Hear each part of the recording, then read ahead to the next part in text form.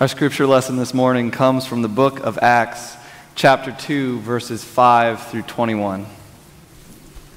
Now there were devout Jews from every nation under heaven living in Jerusalem, and at this sound the crowd gathered and was bewildered, because each one heard them speaking in the native language of each. Amazed and astonished, they asked, "Are not all these who are speaking Galileans? And how is it that we hear each of us in our own native language? Parthians, Medes, Elamites, and residents of Mesopotamia, Judea and Cappadocia, Pontus and Asia, Phrygia and Pamphylia, Egypt and the parts of Libya belonging to Cyrene, and visitors from Rome, both Jews and proselytes, Cretans and Arabs, and our own language, we hear them speaking about God's deeds of power." All were amazed and perplexed, saying to one another, "What does this mean?" But others sneered and said, "Well, they're just filled with new wine." But Peter, standing with the 11, raised his voice and addressed them, "Men of Judea and all who live in Jerusalem, let this be known to you, and listen to what I am going to say. Indeed, these are not drunk as you suppose, for it's only 9 o'clock in the morning. No, this is what was spoken through the prophet Joel. In the last days it will be, God declares, that I will pour out my Spirit upon all flesh, and your sons and your daughters shall prophesy, and your young men shall see visions, and your old men shall dream dreams. Even upon my slaves, both men and women, in those days I will pour out my Spirit, and they shall prophesy. And I will show portents in the heavens above and signs on the earth below, blood and fire and smoky mist. The sun shall be turned to darkness and the moon to blood before the coming of the Lord's great and glorious day. Then everyone who calls on the name of the Lord shall be saved." Friends, this is the word of God for us, the people of God. Thanks be to God. Amen. I was remembering last night as the layperson who read the scripture got up to read that in my first appointment where I had been an intern before, each year Pentecost happens right in May, and typically we did this year, we read this at Pentecost. I do recognize that this is not Pentecost Sunday. I just want to be clear about that. I figure some people might wonder. But the other thing that we did was kind of mean a little bit, is that we would give this passage to a brand new intern for like their second Sunday. And I'm telling you, Patrick did an amazing job. Those are not easy words to read. And I had forgotten about that until last night. And I remember when I was the new intern and I got to read those on my first Sunday and just did the best job ever.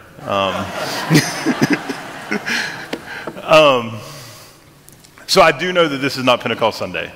And we are in a series working through parts of the book of Acts as we talk about unity and as we address unity in our congregation as the United Methodist Church approaches in February a called General Conference, where we will talk about how we work together or how we don't work together.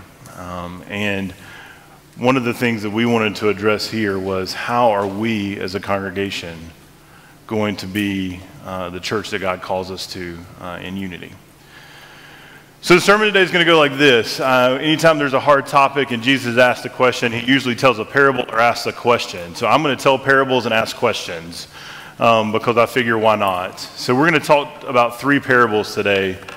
And in the midst of the 3 parables, I'm going to share a little bit of thoughts around this Acts passage. The first 2 parables were written by an Irish theologian named Pete Rollins. Pete Rollins writes quite a bit, and his parables have helped elicit just some deeper thinking about the way God works in the world. And then the third parable that I'll share is from Mahatma Gandhi.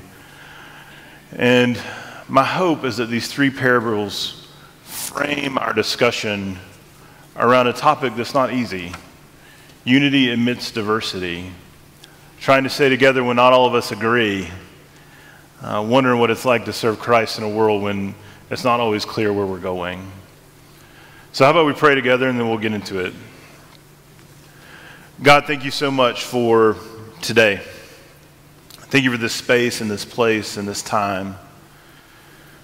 We thank you for a word that challenges us and reminds us that you are still at work in this world, and that you have in fact called the church to be the way that you witness to your love, even though sometimes, maybe even a lot of times, we don't get it right. We pray that today this story in the book of Acts will speak to us, that we might hear your word for us this day. It is my prayer, O God, that you would speak through me, and if necessary, in spite. Speak, O God, that we might hear your word for us this day. We pray these things in Jesus' name and by the power of the Holy Spirit. Amen.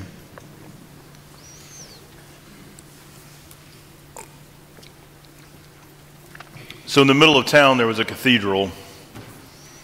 It was a magnificent cathedral, beautiful, and everyone knew where this cathedral was in the middle of town. They knew it because they knew the priest.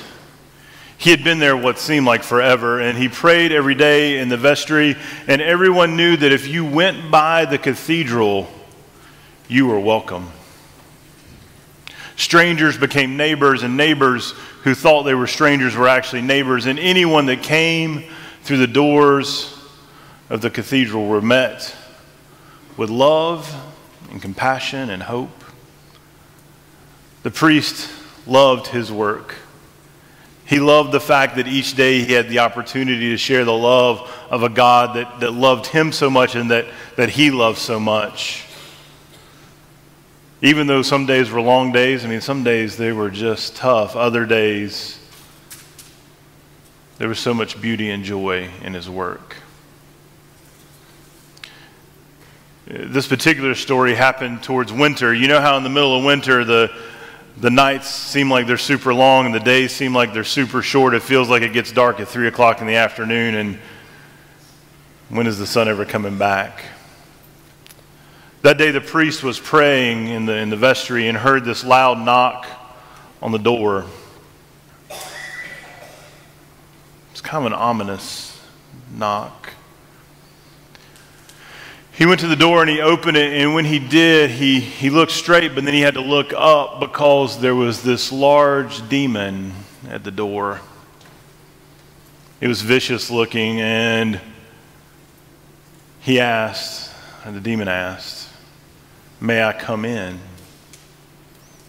And the priest said, "Well, of course, everybody is welcome here." And he opened the door to the cathedral, and the demon came in and he began to tear up some of the icons, and he tore up some of the pyramids. All the while, the priest sat and prayed and offered any help that he might offer to the demon. It was getting late on in the evening, and the priest looked at the demon and said, "I'm hungry. I'm going to go back to my house, which is right next door, and fix a little dinner, but you are welcome to stay, even stay the night if you like." And the demon said, "Well, actually, I'm hungry too. Will you welcome me into your house?" And the priest said, "Well, of course I will. And there's plenty to eat, and come eat with me." And they went next door to his house and he began to fix dinner, and the demon just, "You're not doing that right, and why are you cooking this? And that's not really what I wanted, and who do you think you are?" Nonetheless, the priest fixed the meal, and he offered the demon ate, and they ate. And after the dinner, the priest said, "Look, I've got a long day tomorrow. I've got to be at the vestry first thing in the morning. There'll be people waiting to get in, and I want to make sure to offer them hospitality. I'm going to go to bed, but you're welcome to stay in my house." And he said, "Oh, no, I'm not going to stay, but I have one final question." And the demon looks at the priest and says, "Will you welcome me into your heart?" And the priest said, "Oh, well, I've already welcomed you into my heart. I love this place. I love this town. I love the people in it. When you came through the door, you were welcomed into my heart. We may not think alike, we may not be the same, but I love you because the grace and love of God first came to me, and now I love because of that." The demon was not too happy about that answer. He got angry and stormed away, and we're told that he was not seen of in those parts again. The priest went upstairs and he got ready for bed, and got down on his knees to do his evening prayer, and he said, "Oh God, what guise is the Christ going to take next?"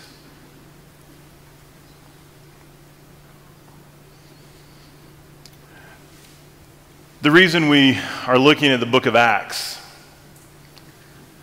the reason we're looking at the book of Acts for these few weeks is because the book of Acts is the place where the early church started.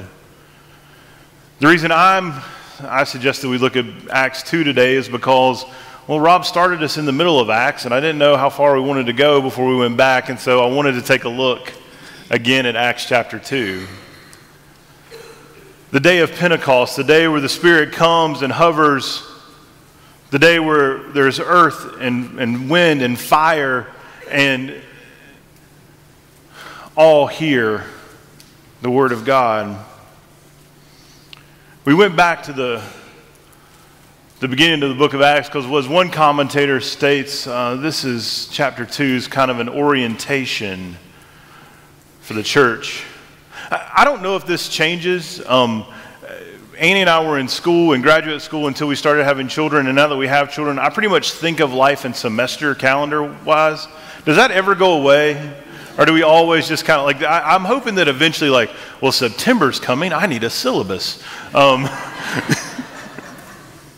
I feel like because we have kids now that we think that way too, and as I was thinking about this passage and I read about the commentator calling this an orientation, chapter 2, an orientation for how the church works in the world, I couldn't help but think about school, and it's September, and that makes sense, right? And our kids all just started back, and then I got to thinking about folks that might be teachers in the congregation, and how when you offer a syllabus or an orientation at the first of the year, that by December, no one really knows what was actually on the syllabus or in the orientation. Maybe by like October. I know I always paid close attention to that. And then I got to thinking a little bit about the importance of having Pentecost and remembering Pentecost every year. And how, at least I know that I need to be reminded that God's Spirit still pours out today. And then I began to think about our topic for this few weeks study that we're talking about in the book of Acts.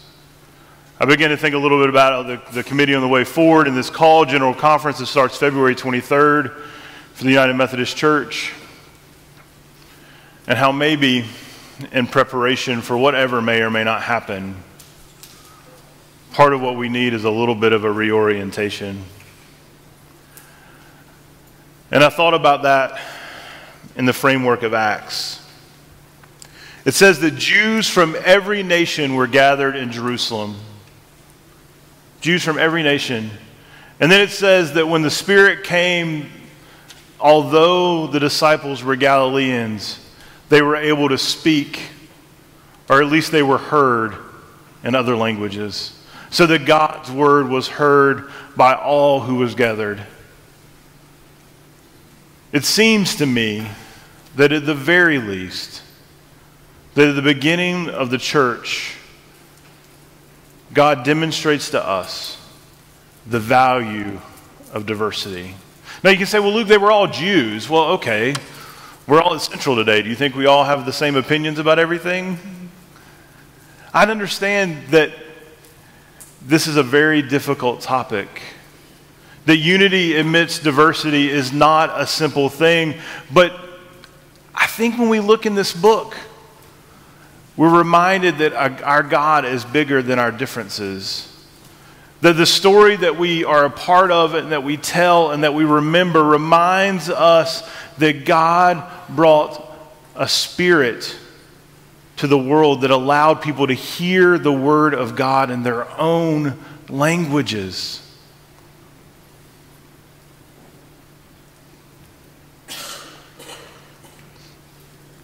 When I think about this passage in the beginning of the book of Acts, I think it's important to see this orientation of all nations and the spoken word of God in the different languages, so that we see this sets us up for, we talked last week about Acts 15 in the Jerusalem conference. the Judaizers and the Gentiles. And I think that this beginning sets us up so that we can be oriented in such a way that when we got to that conversation in the early church, our response was, yes, there's room for everybody. When I was reading this week, I read some ideas from St. Augustine. St. Augustine tells us that all love flows out of the relationship that is the Trinity. All love flows out of the relationship that is the Trinity.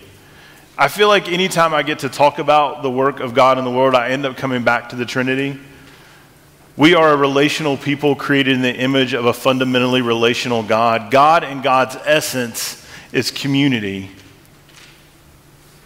And the other thing I was thinking about this week is how I experience each person of the Trinity is diverse.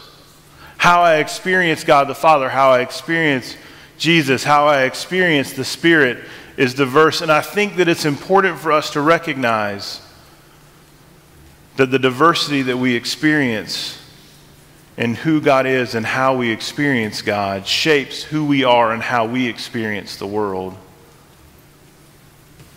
Don't get me wrong. It is difficult when we disagree.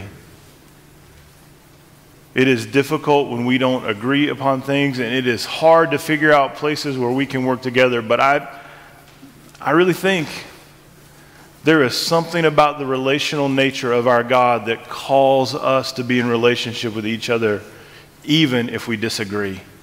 Maybe especially if we disagree. And that takes time. It takes intentional effort.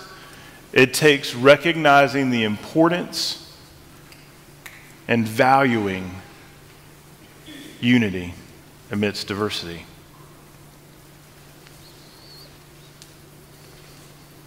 Second story. There were two brothers.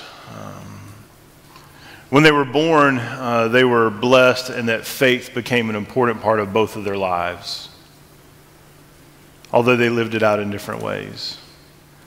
One brother, in his faithfulness, felt called to be a missionary, to be someone that lived among the least and last and the lost. He was someone that felt called to go and live in a place where folks didn't want to go, to minister with folks that no one wanted to know or see.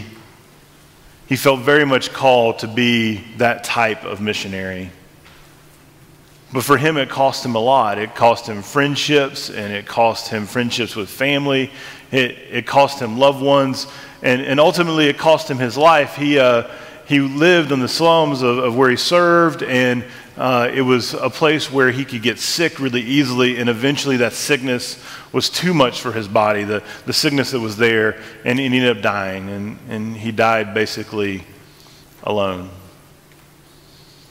The second brother, he lived his life in this way. He felt very much called to have a family and to live in a neighborhood and be a part of a church. And so he did that. He went to college and got a degree and started a job and married his sweetheart from college, and they had a family, and they lived in a neighborhood, and he had lots of friends.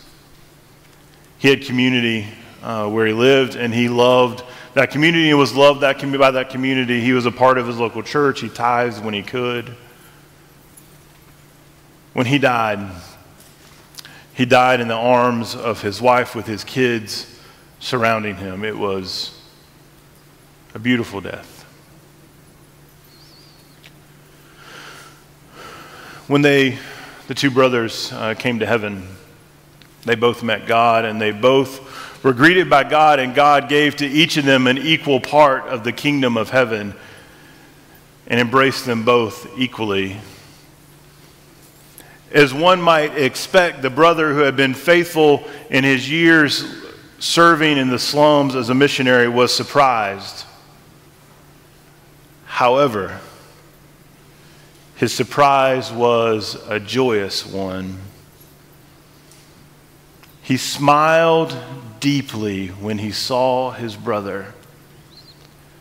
"Today my joy is finally complete," he said, "for we are together again.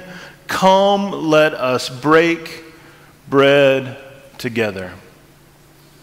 He said, "My joy is finally complete, for we are together again. Come, let us break bread together." In our annual conference, as we prepare for whatever February may bring us with the Way Forward and the College General Conference, we have been asked in each district to have 10 or 11 folks that are being trained and equipped to go around and talk to local churches about what the Way Forward is, what this College General Conference is. I have been asked to be one of those folks, and I had a training this past Wednesday.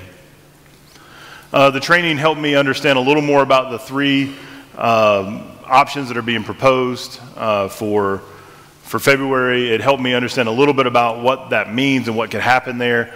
But it also allowed me to have time to dialogue with folks that I don't necessarily agree with. There are folks within our annual conference, there's about 80 or so of us that have been asked to be a part of this group of people that are willing to go out and talk to local congregations about what the Way Forward might look like. And the truth of the matter is that those of us in the room don't all agree. But what I saw this week was that I saw a group of people that were trying their best to be faithful. They were trying their best to be faithful to loving God and loving their neighbors. When we look at the second part of our passage today, there's a prophecy that Peter quotes from the book of Joel.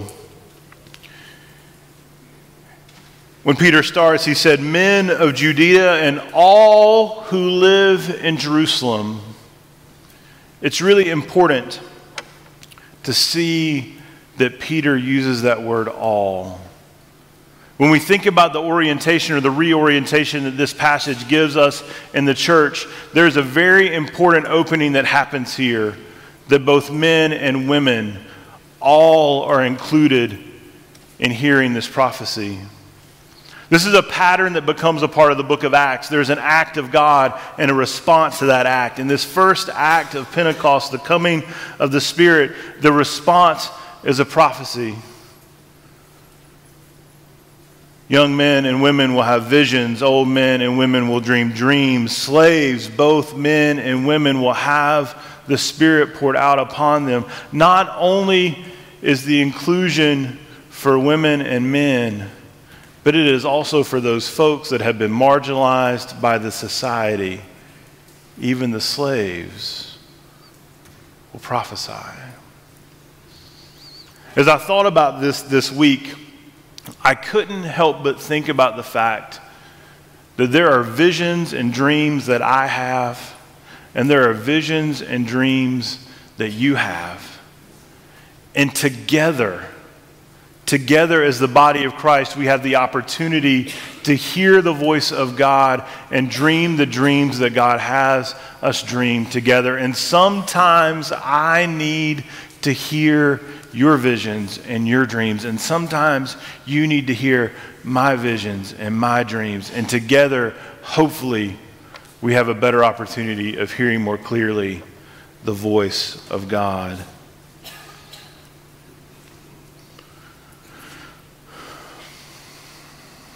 So much of life, so often in life, we can put our heads down and get in our lanes.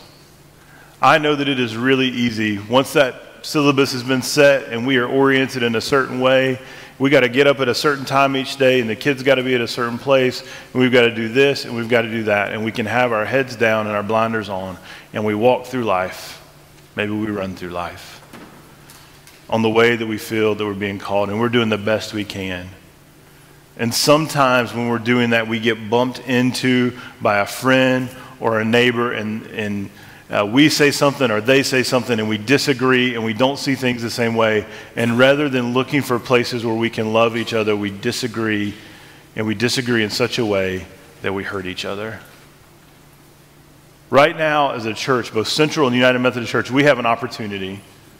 We have an opportunity to love God and love neighbor as our primary focus. Recognizing that even though we do all, even in this room, believe different things. That which we believe first and foremost, that God loves us and we are called to love each other, is most important. Unity, like Rob said, does not mean unanimity.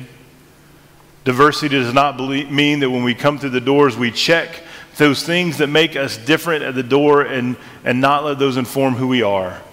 What it means is that my love for you is most important because God's love for each of us is most important. I'm not going to sit here and act like this isn't going to be hard over the next few months. We don't know what February is going to bring us, like Rob said last week, but what we do know is our call to love, even though we are diverse and we are different. I want to close with one more story. Gandhi's grandson used to tell this story as a way of remembering his grandfather. There was a king, and in the king's nation, he really wanted to answer one question. What is the meaning of peace?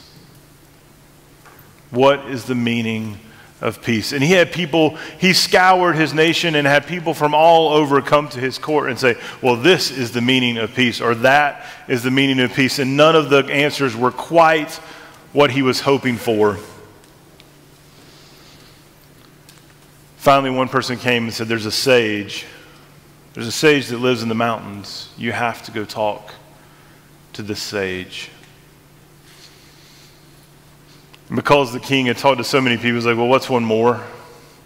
He gathered his court and he went to the sage. He traveled, and when he got there, he looked at the sage and said, what is the meaning of peace?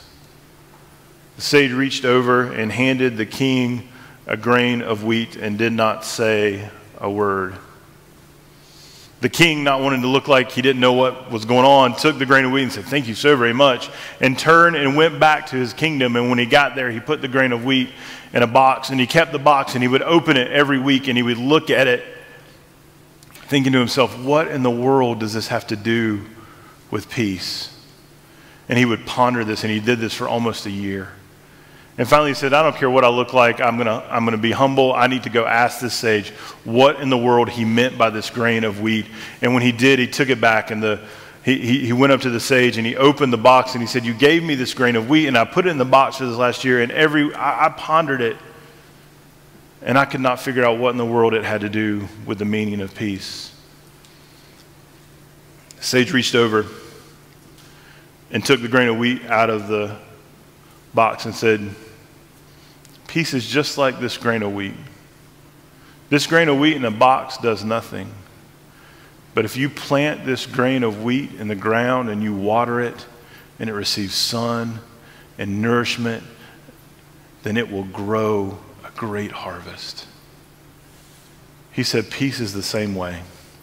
If we receive the peace of Christ in our hearts and we lock it up there and we do not plant it in our lives each day with our neighbors, with strangers, with people we don't know, those that have the guise of Christ, then we are locking our hearts and it will not produce the harvest that God has called us to.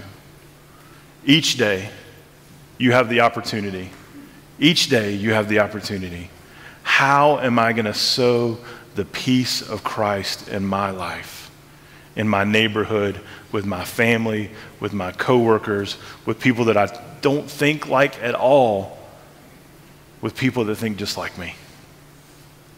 That is our question. That is our call. How are we sharing the love of God as we love our neighbors? Amen.